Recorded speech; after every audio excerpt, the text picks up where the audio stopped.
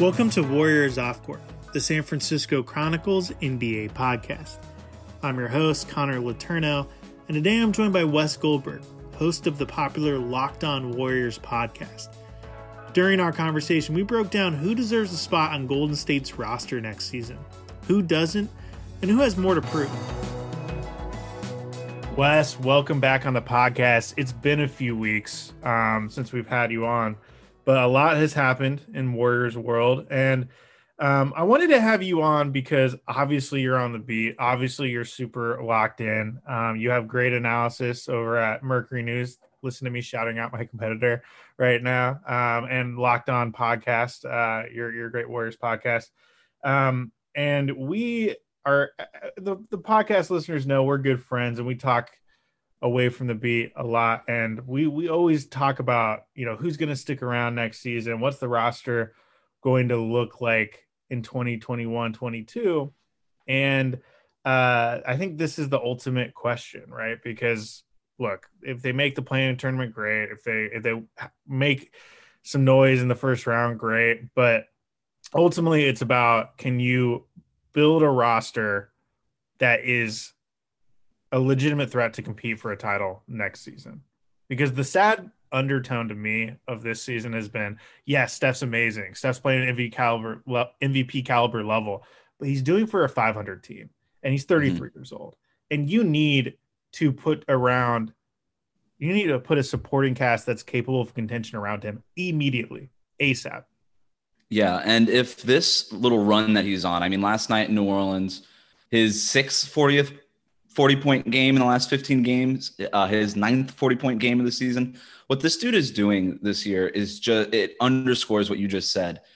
This guy is ready to win another championship right now, and doing anything other than putting the best roster around him to win, not in 2024 or 2025, but right now, anything other than doing that is malpractice, I honestly think, from this front office. And so you're right, as you kind of rebuild, and Klay Thompson has been injured all year, and he didn't really have a realistic shot at winning the championship this season.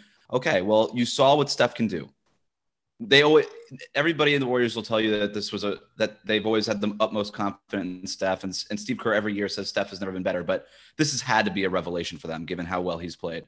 And now it's time to say, all right, after a couple years of rebuilding, Steph is all the way back after the broken hand and everything like that.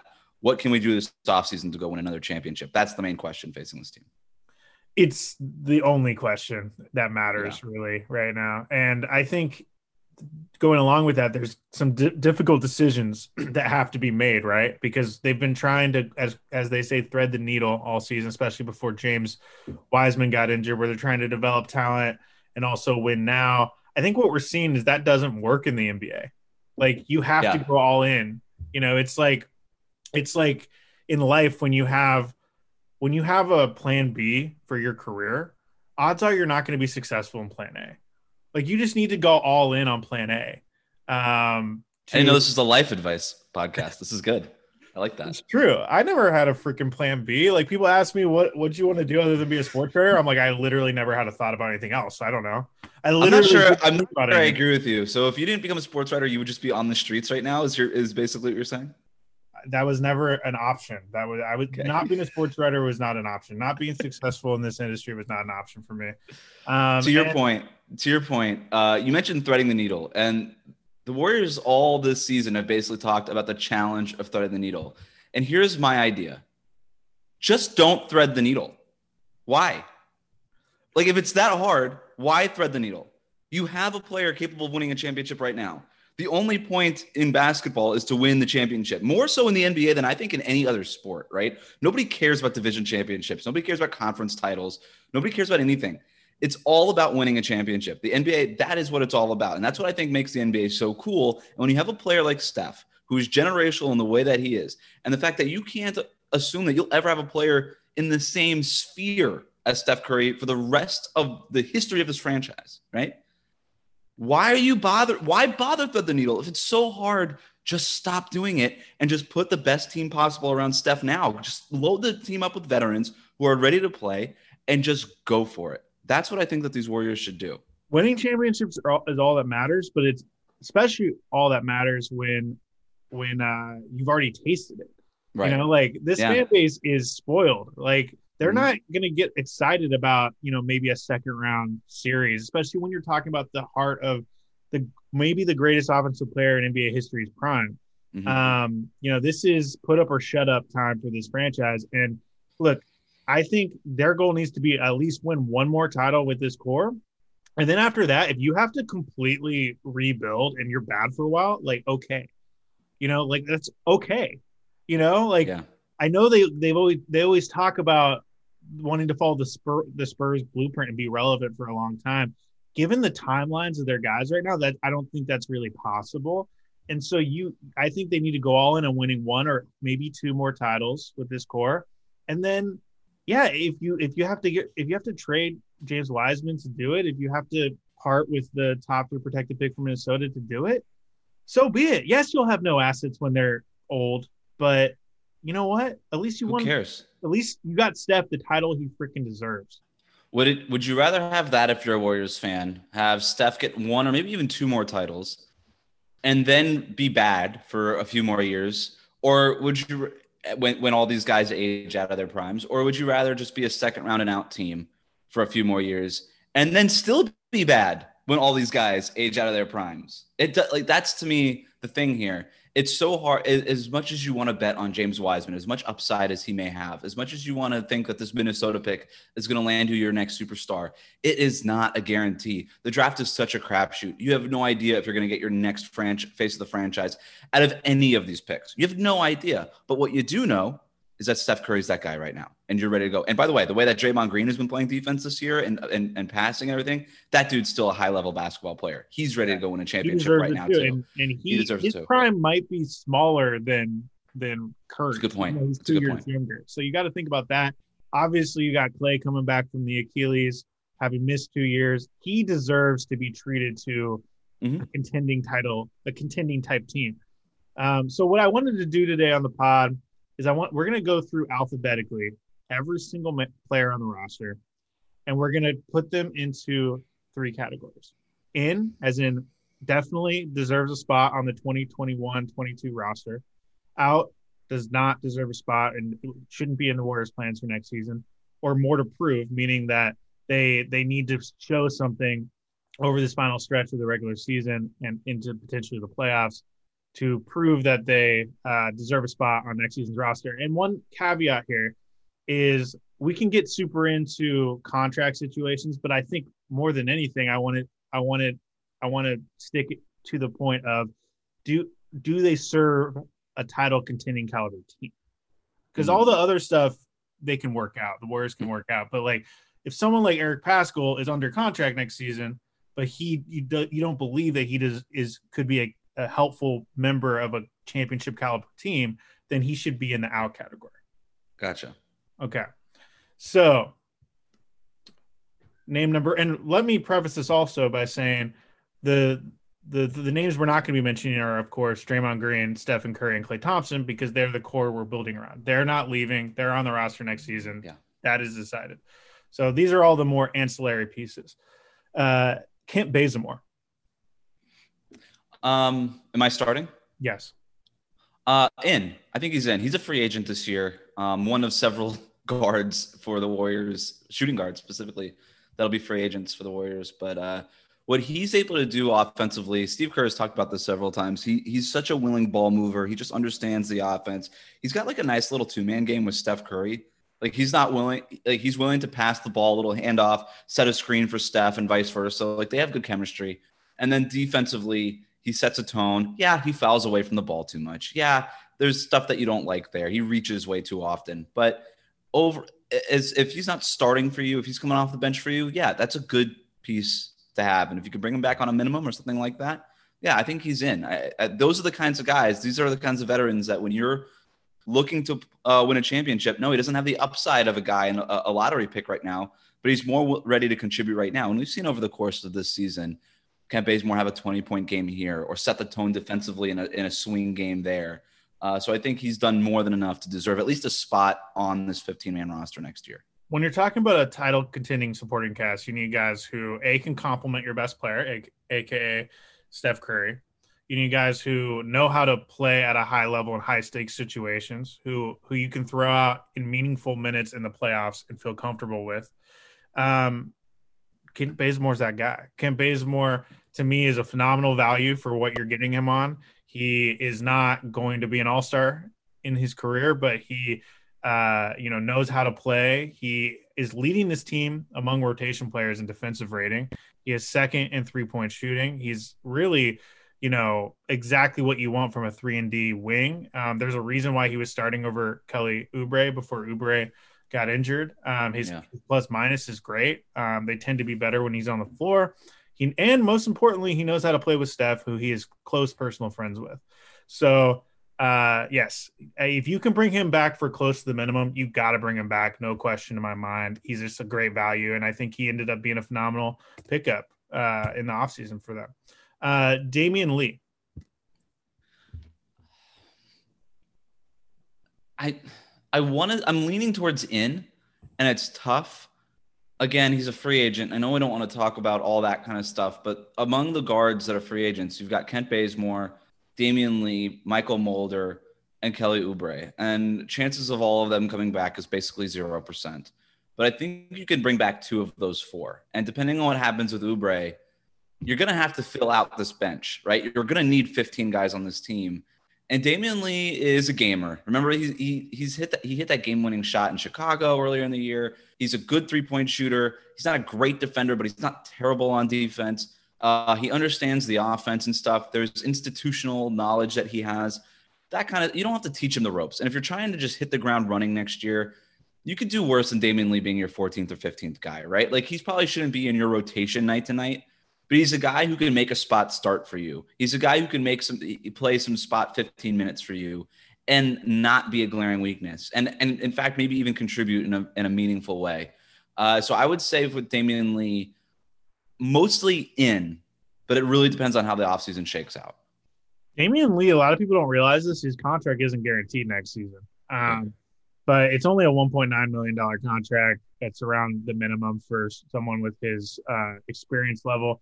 So to me, he's more than worth $1.9 million. He's not, he's not a guy I would love being my 7th or 8th man, which I think is how a lot of Warriors view him. Warriors fans view him. They think of him as, that guy who's like our 8th man.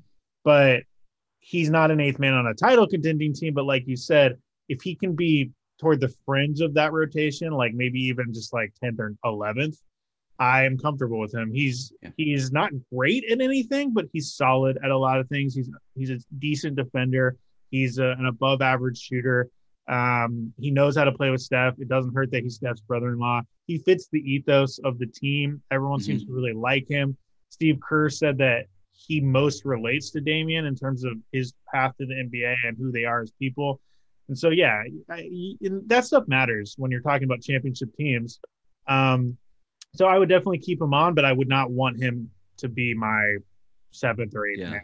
And one more point on Damian too. This in particular thing is a skill that we don't talk about a lot. Is that, you hear players say, "Oh, we got to stay ready. You got to stay ready," and that's a cliche, but it's also a thing that exists, right? And Damian Lee is very good. Like, his minutes fluctuate so much. His role in that on the team fluctuates so much, and every time he gets on the floor, he does something, right? And so I think that's the kind of player that you want, that maybe isn't in your night-to-night rotation, but hey, we need you tonight. Come in, and that he's going to be ready for that moment, right? He's going to have done the scouting report work, and he's going to be playing hard in practice and all that stuff. Like, he's going to be ready for, whatever game that is in the dog days of the season in January, February, whatever it is. Like, he'll be ready for that moment. The next one, I think this is an easy one, Kevon Looney.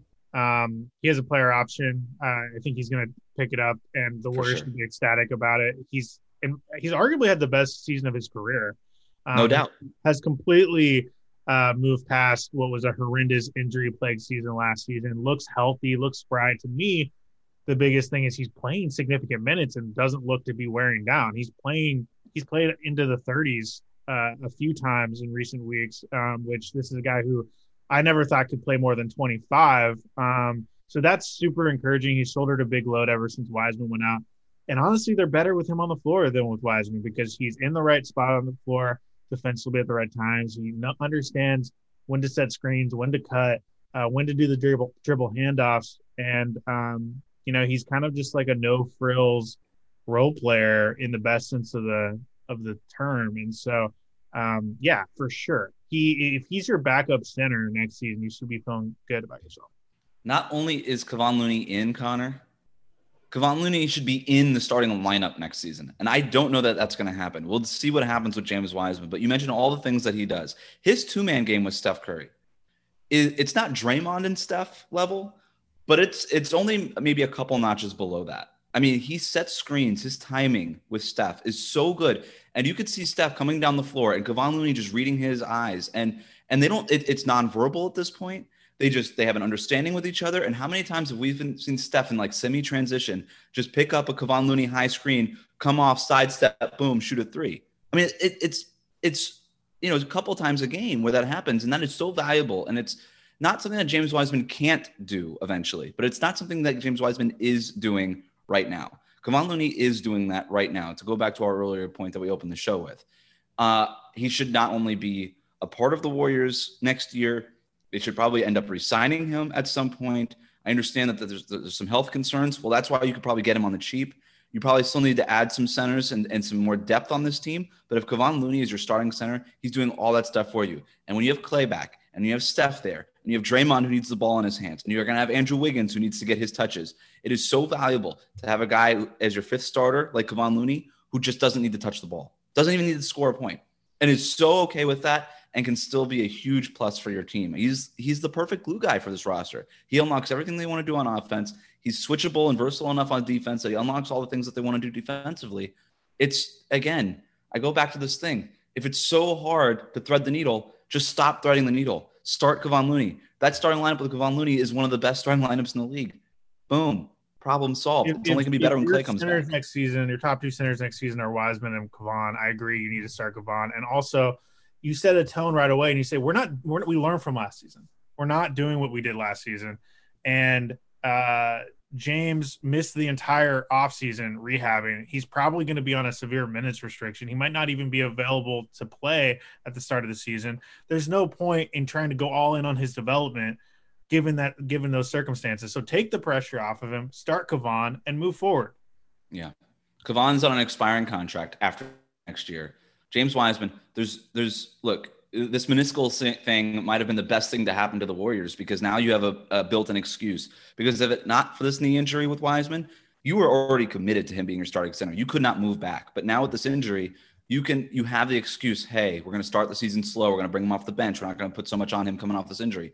Good. Let him develop 12 minutes off the bench every night. That's okay. Like I said, Bam Adebayo didn't start for 3 straight years. He was coming off the bench for Hassan Whiteside. And Whiteside's not nearly the player that Kevon Looney is. And then Bam Adebayo, after a few years, blossomed into one of the best centers in the NBA. There's no shame in the Warriors taking that approach, right? They're like the Heat were trying to be a playoff team. The Heat went to the finals last year. Like that, these are teams with finals aspirations. Let Wiseman develop slowly off the bench. He doesn't have to burst onto the scene the way LaMelo or Anthony Edwards did. That's not your problem if you're Golden State. Just let Wiseman come along slowly, and you've got a great starting center in Kevon Looney already. The next one is Nico Mannion, and I am prone to putting Nico in the more to prove category, and that is because Nico, to me, he's shown flashes. He's a good facilitator. He for a late second round pick, I think you have to be happy with what you've gotten from him this season. Obviously, he has not carved out a regular rotation spot. His shooting's still shaky. His defense is shaky at times. He's not, gifted in all the ways you want a point guard to be gifted. But to me, he's shown enough to at least give him another year on the two-way. And we don't know what the two-way contract is going to look like next season. If it looks similar to what it did this season, where he can still play as many games as possible, then yeah, put him on the two-way again, and just let him continue to learn in a low-pressure environment. And if you have situations where he needs to be your backup point guard for Steph, then I think he can be adequate.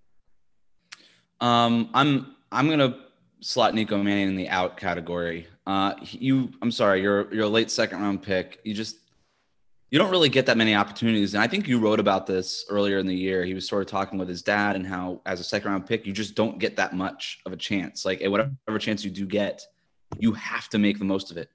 And Nico Mannion, look, he seems like a nice guy. I'm sure there's talent there. He was a big recruit out of high school, but now we have 2 years of sample size between Arizona and now where the dude just can't shoot.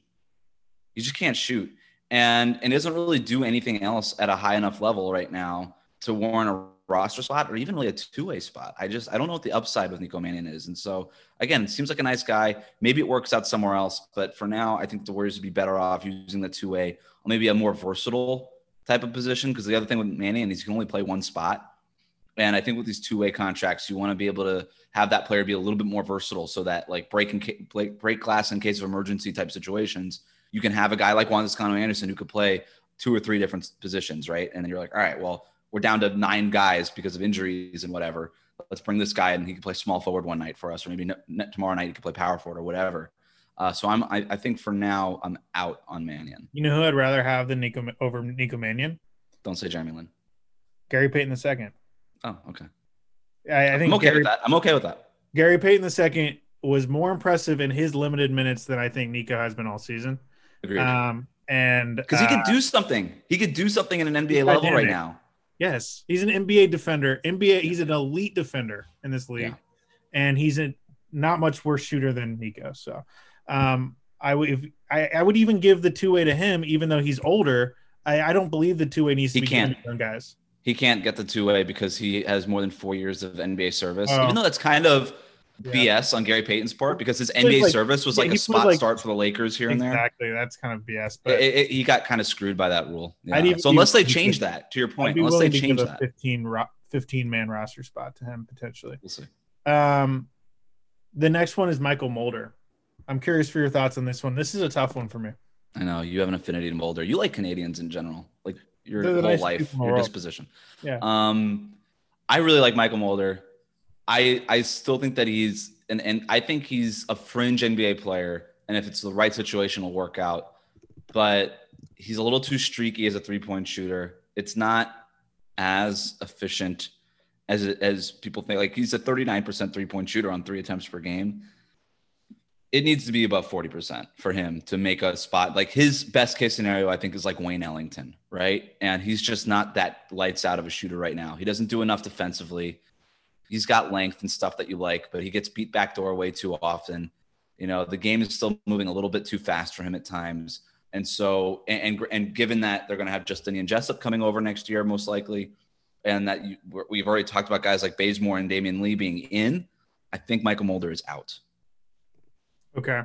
Yeah, I was going to put him in the more to prove category, but I think you make some good points. The reality is when you're a guy who's struggling to get regular rotation minutes, you can't expect anything, in the future. And his contract is not guaranteed next season. And the thing is, I think they want to give Justinian Jessup a shot next season. Mm-hmm. And Jessup is longer. He's 6'7", big wingspan. I think can even defend more positions. I think if it's between Mulder and Jessup, I think you gotta give the spot to Jessup just to take a flyer on him and just to see what you got there. Right. And they're very similar players. I don't think you can play both of them. And Mulder, I think, is an NBA player, but I'm just not sure this is going to be his long-term NBA home. I'd love to see him in a situation where he can get more consistent minutes. When he did start briefly for a few games, I actually thought he looked pretty good. I know he got some points in garbage time, but, I think he's a great athlete. I think he's a solid shooter. I want to see him make it, but I'm just not sure it's with the Warriors.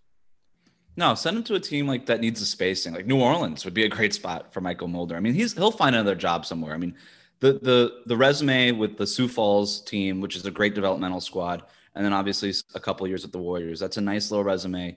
He'll at least get a flyer somewhere else. We'll have more of my conversation with Wes Goldberg right after the break.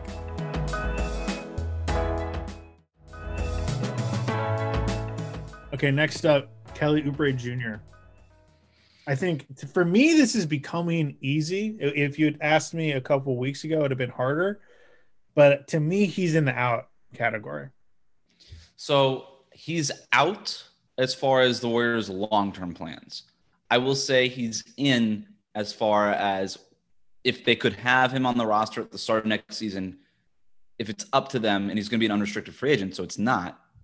but if they can bring him back, they should bring him back. And I only say this because if they can't bring him back, then you're losing what could be ultimately like a $15 million salary. If you can re-sign him at $15 million, and look, maybe you say, hey, we'll give you $20 million. Like, we're going to go way above what you're getting on the open market. We're going to get you paid, and then we're going to trade you by the deadline to just maintain that spot.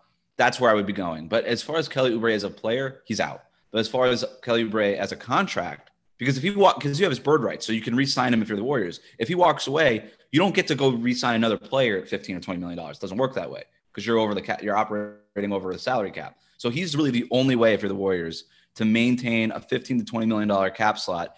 And then that's a good player. Like, you could trade that midseason for somebody who fits better with what they want to do, because for this, I think the same reasons you're thinking, he's just not quite the right fit for this roster.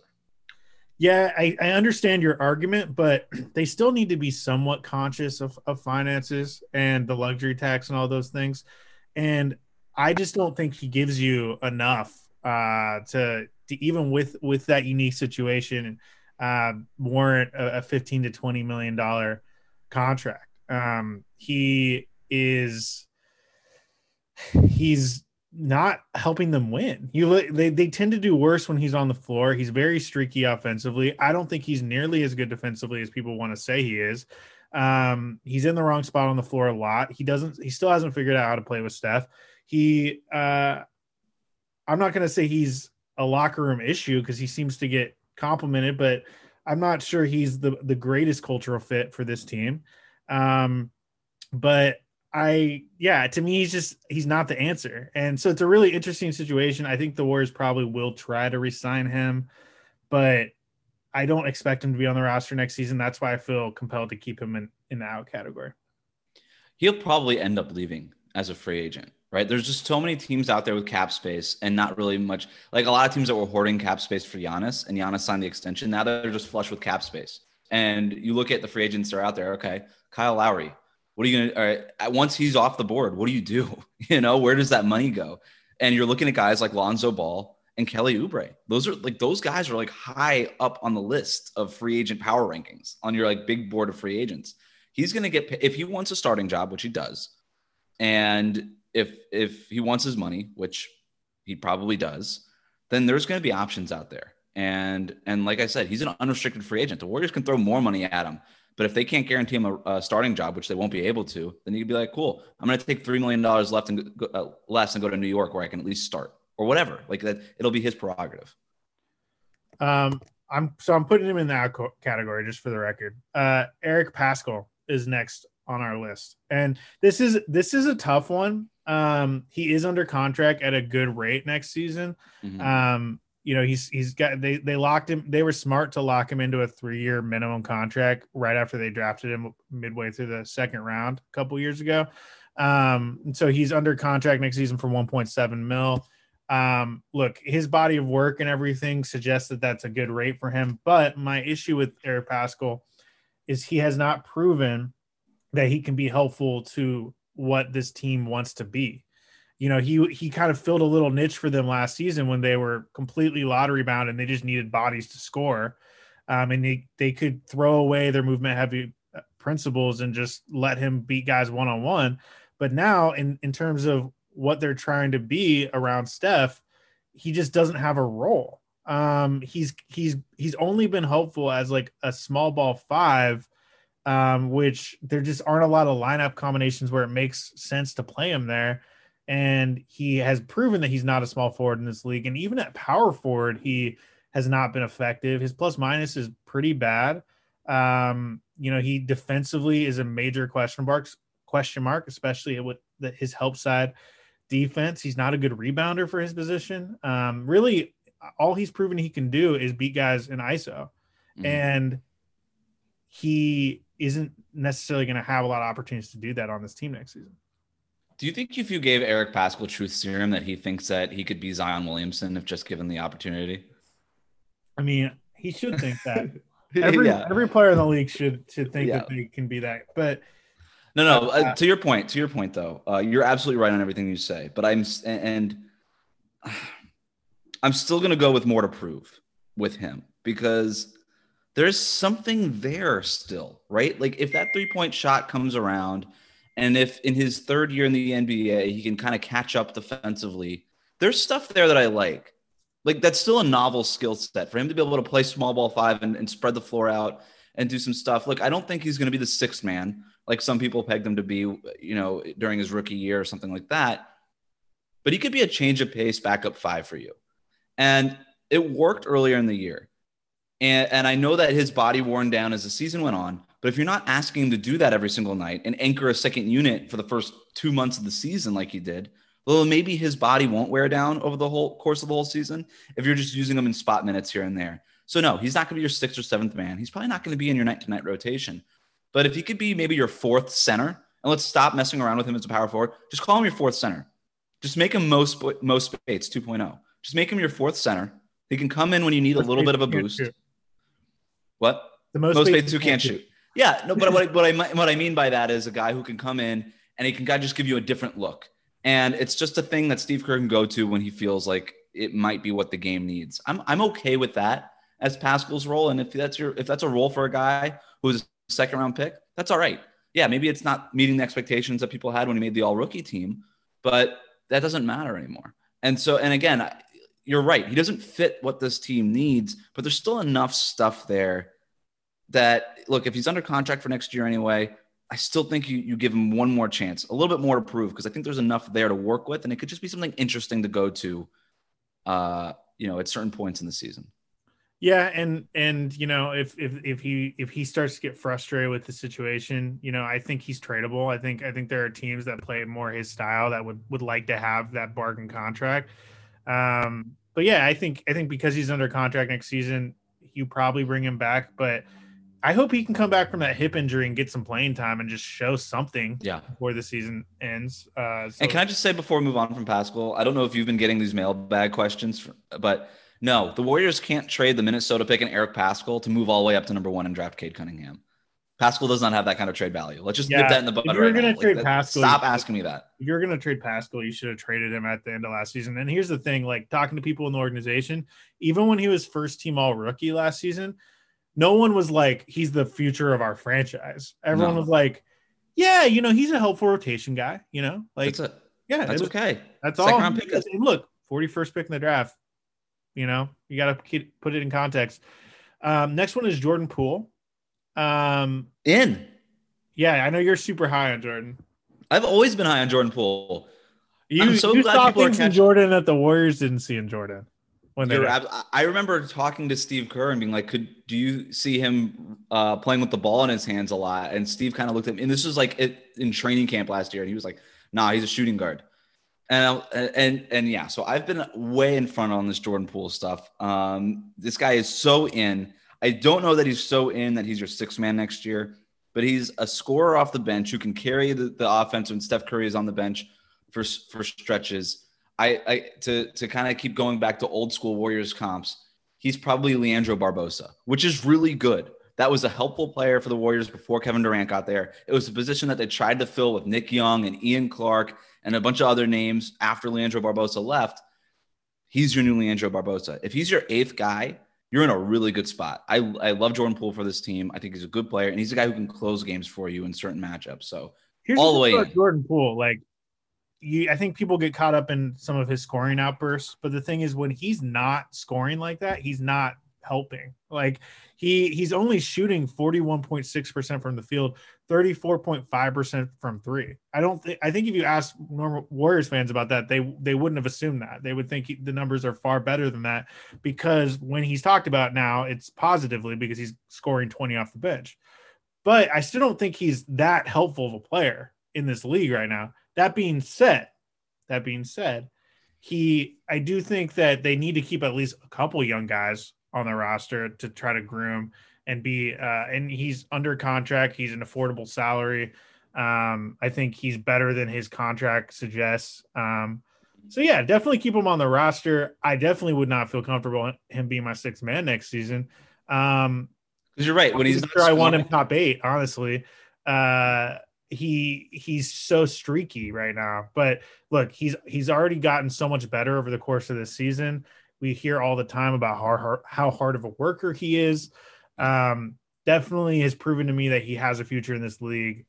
So yeah, for sure, he deserves a spot on the roster next season.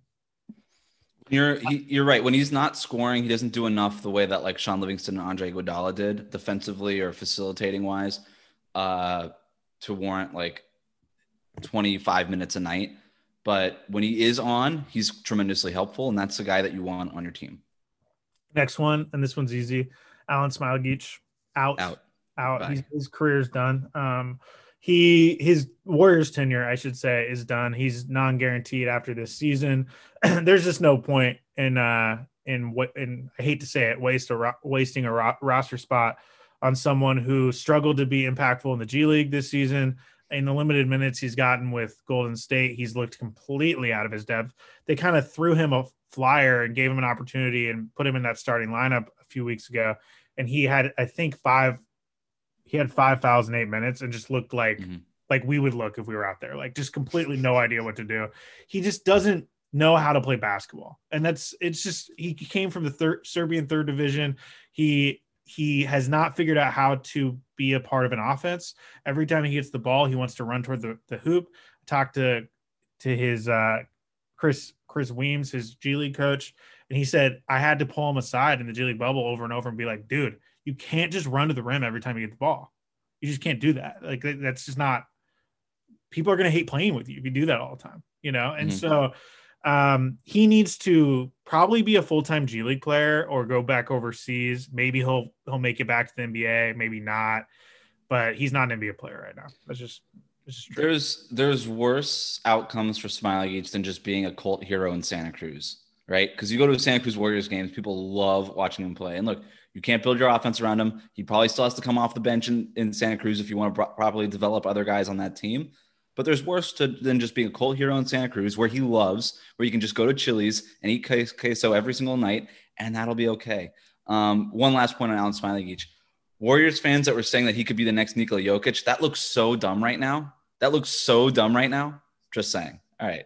Moving on. He's not even the next Davis Bertans.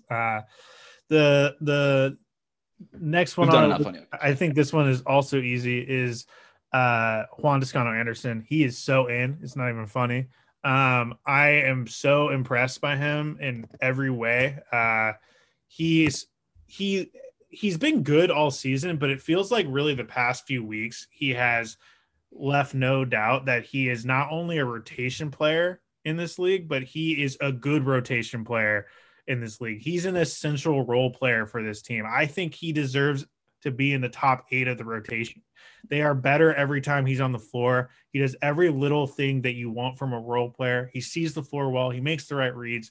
He makes the right passes. He's in the right spot defensively. He guards multiple positions. He makes the hustle plays. He risked his freaking life to save a loose ball a couple weeks ago. Like, literally risked his life. Like, unbelievable. He fits the ethos of this team. Everyone loves playing with him. It doesn't hurt that he's an Oakland guy.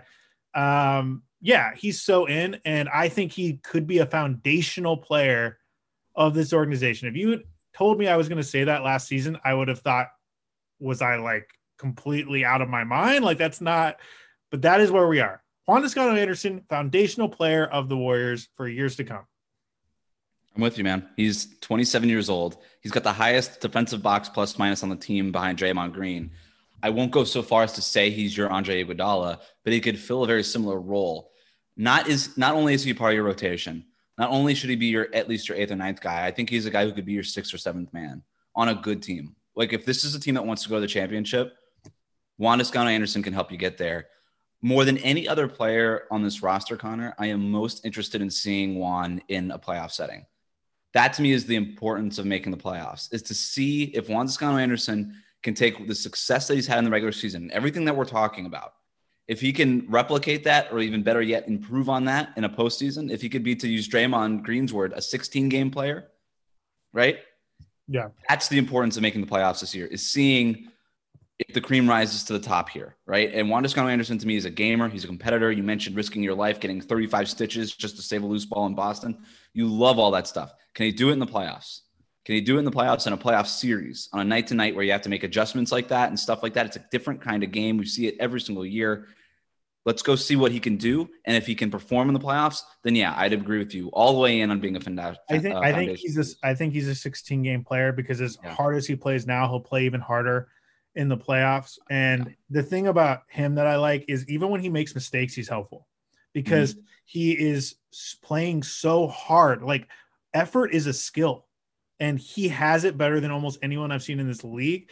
Like he can make mistakes and still be helpful because he's giving you so much in every other category. And the thing that to me that's been the most impressive thing about Juan Toscano Anderson is his shooting. Like he was not a shooter at Marquette. He was not a shooter in the G League. He was not a shooter in Mexico. He was never considered a shooter. He is shooting over a pretty large sample size at this point in the season, 59.2% from the field, 42% from three. He is leading the Warriors in field goal percentage, and he is third in 3-point percentage behind Steph Curry and Kent Bazemore. Yeah. I'm still he's a legit dubious. Shooter at this point. It's incredible. I'm a little dubious on the 3-point shot. We'll see. I think he gets a lot of open ones, but he's only taken 69 3-pointers all season. He's a 69% free throw shooter. When he gets over to like 100 threes, that's typically a better sample. That's what the mark of a good sample is. He's about 33 pointers away from doing that, but it looks good. To your point, it looks good. He's confident in it. The Warriors are confident in it. We'll see if it's sort of an anomaly that the way that weird Draymond Green year was an anomaly. But even if he can't be a great 3-point shooter, he does enough stuff for you. He's a great defender, multi-positional defender, has great feel for the game, just knows where Steph is going to be. And that's really, he could be a dude for you. Hasn't proven yet that the 3-point shot is legit, but I lean more into it being legit than it not. I'm still holding out. I'm not saying I still have a little trepidation. Shooter. I'm just saying compared to where he was a year ago, it is incredible. Incredible. And I believe that Aaron Miles and Ron Adams, who worked with him on his shot, deserve some credit for that. Andrew Wiggins is next. This is also easy for me. I think it's having the best season of his career, both offensively and defensively. He has been arguably the Warriors' most consistent player outside of Steph, which is crazy to say given what his reputation was coming out of Minnesota. But he has brought it defensively every night. He's been the most efficient offensively he's ever been. He'll have the occasional off night, but they're few and far between compared to where they were in previous seasons. I think he kind of fits the ethos of this team. He's kind of a no frills like guy who just kind of likes being a secondary guy.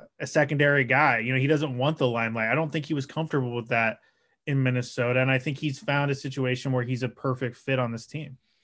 He found a really great situation because he's getting paid like a max player, like a superstar player, but doesn't get treated like a superstar player. Like, how do I get this deal where you get to get paid $30 million, but have low expectations and not have the limelight on you and the cameras on you every single time because Steph and Draymond are going to handle that. And when Klay comes back, he's going to handle that. Great position for Andrew Wiggins to be in. He absolutely nailed it. I agree with you. I think he's a good fit. I'm interested to see him come back with Klay Thompson next year because I actually like Wiggins. Look, you mentioned the night-to-night availability. That's big. He's, a walking 17 points per game. He could take over for certain stretches. You'd like to see that happen more often for sure when the Warriors need it. But defensively, he's been solid. He's still not great at help defense and off-ball defense, but I think when Klay comes back next year, I'd like to see him a little bit more on the ball, which I think he could take over Klay's role, right? Klay's role for so long has been guarding the other point guard so that Steph doesn't have to. Well, number one, Steph can do that now.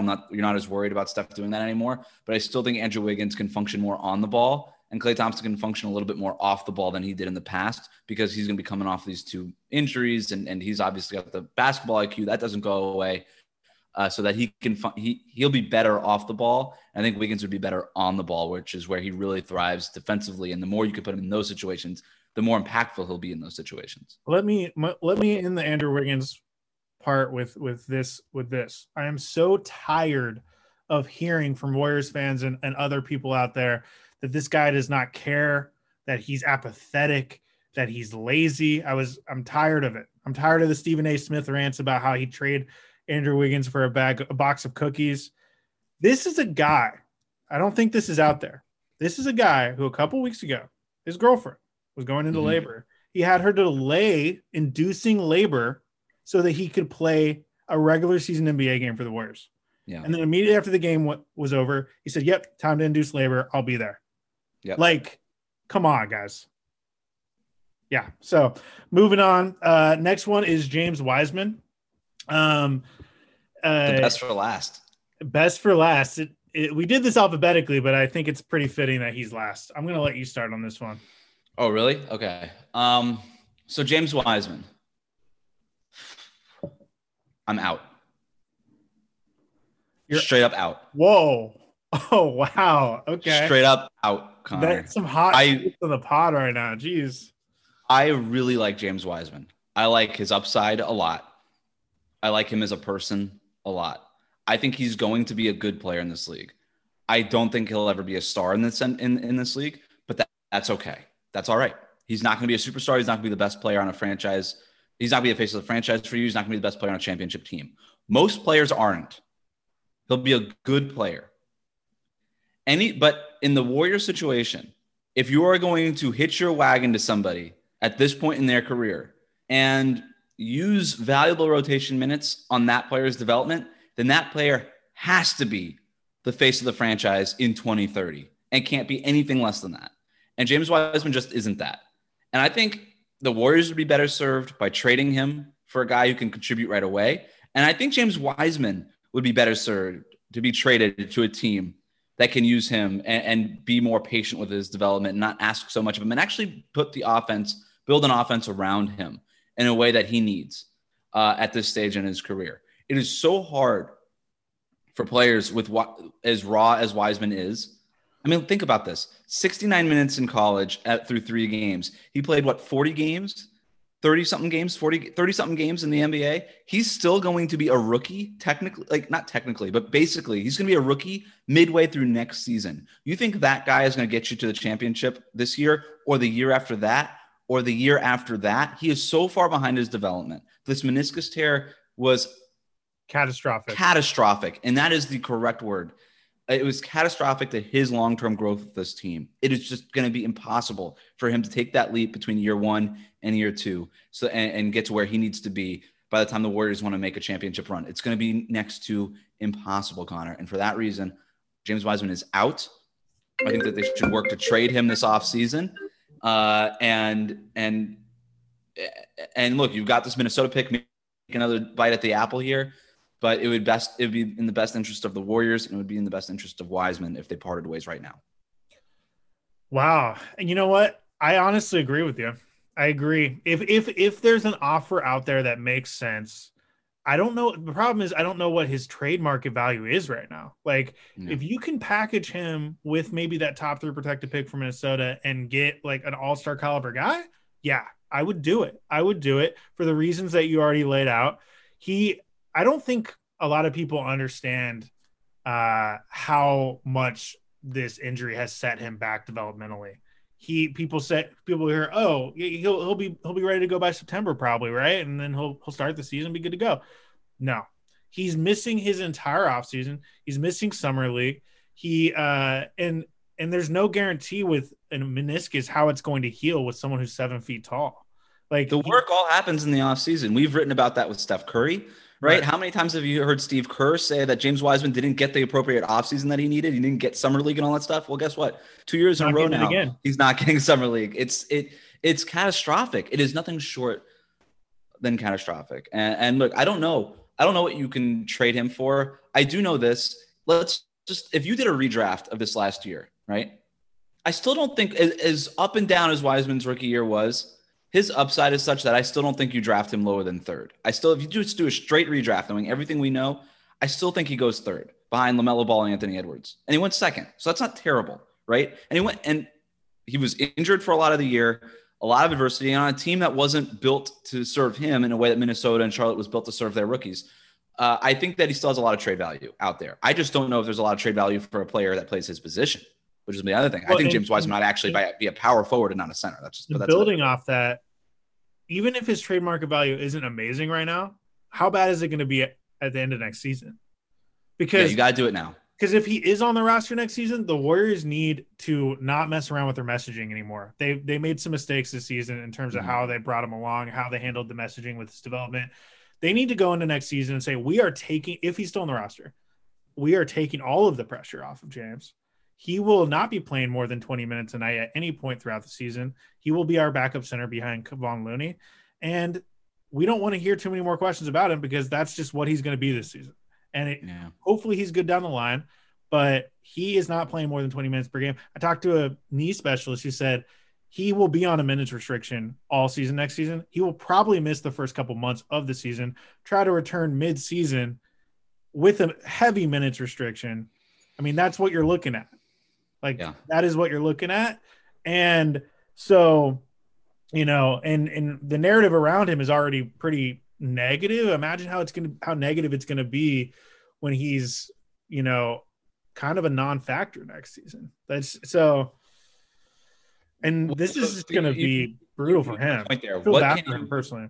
I do. I feel bad for him. That's why I think a change of scenery would be good, because it's just not going to be easier when he comes back with all of the expectations that are going to be heaped on him. What kind of player would I trade James Wiseman for is a different sort of question. Somebody who can contribute right away. That's it. I'm not talking about a guy who could be your ninth guy right away, but if you could trade him for a bona fide sixth man, like a sixth man of the year type contender, I would do that. And maybe it is Marcus Smart.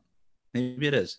Maybe it is. And by the way, I don't think Boston would do that because they have championship aspirations too. And I don't think they want to do the whole Wiseman experience, but I've heard Miles Turner thrown out there.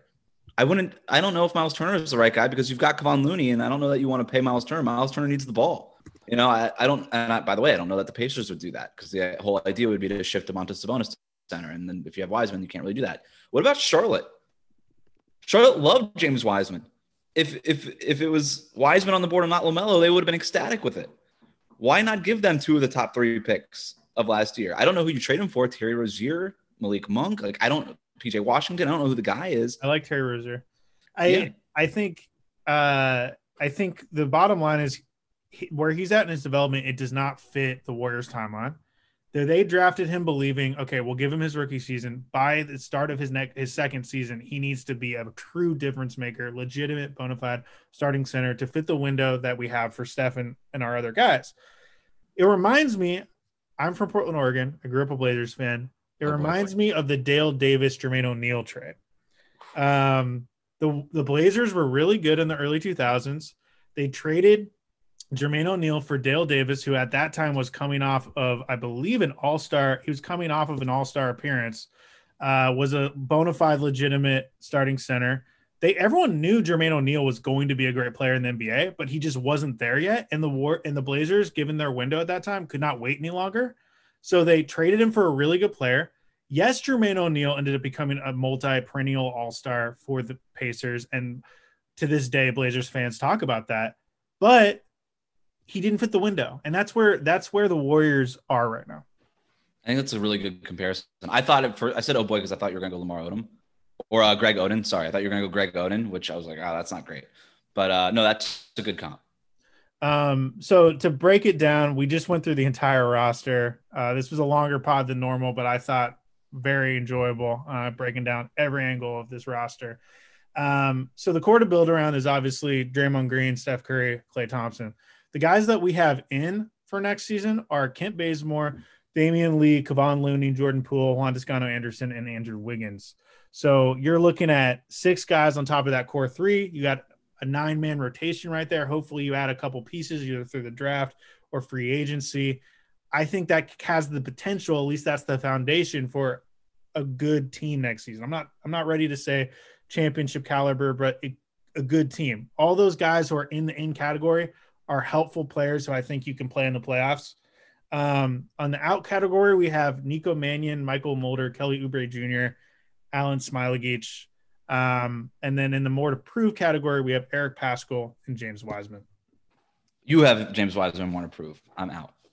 Yeah, you're out. I'm not willing to totally give up. But Wes, thank you so much, man. That was so much fun. Where can our listeners and readers find all your stuff? Well, if you're listening to this podcast, you're a podcast listener, and so I would recommend highly the Locked On Warriors podcast. Daily content on the Warriors Monday through Friday, so you can find me over there. Our thanks to Wes Goldberg for joining me on the podcast. Always love talking Warriors with him. Warriors Off Court is a production of the San Francisco Chronicle. Support Warriors Off Court in the newsroom that creates it by signing up for a Chronicle membership at sfchronicle.com/pod.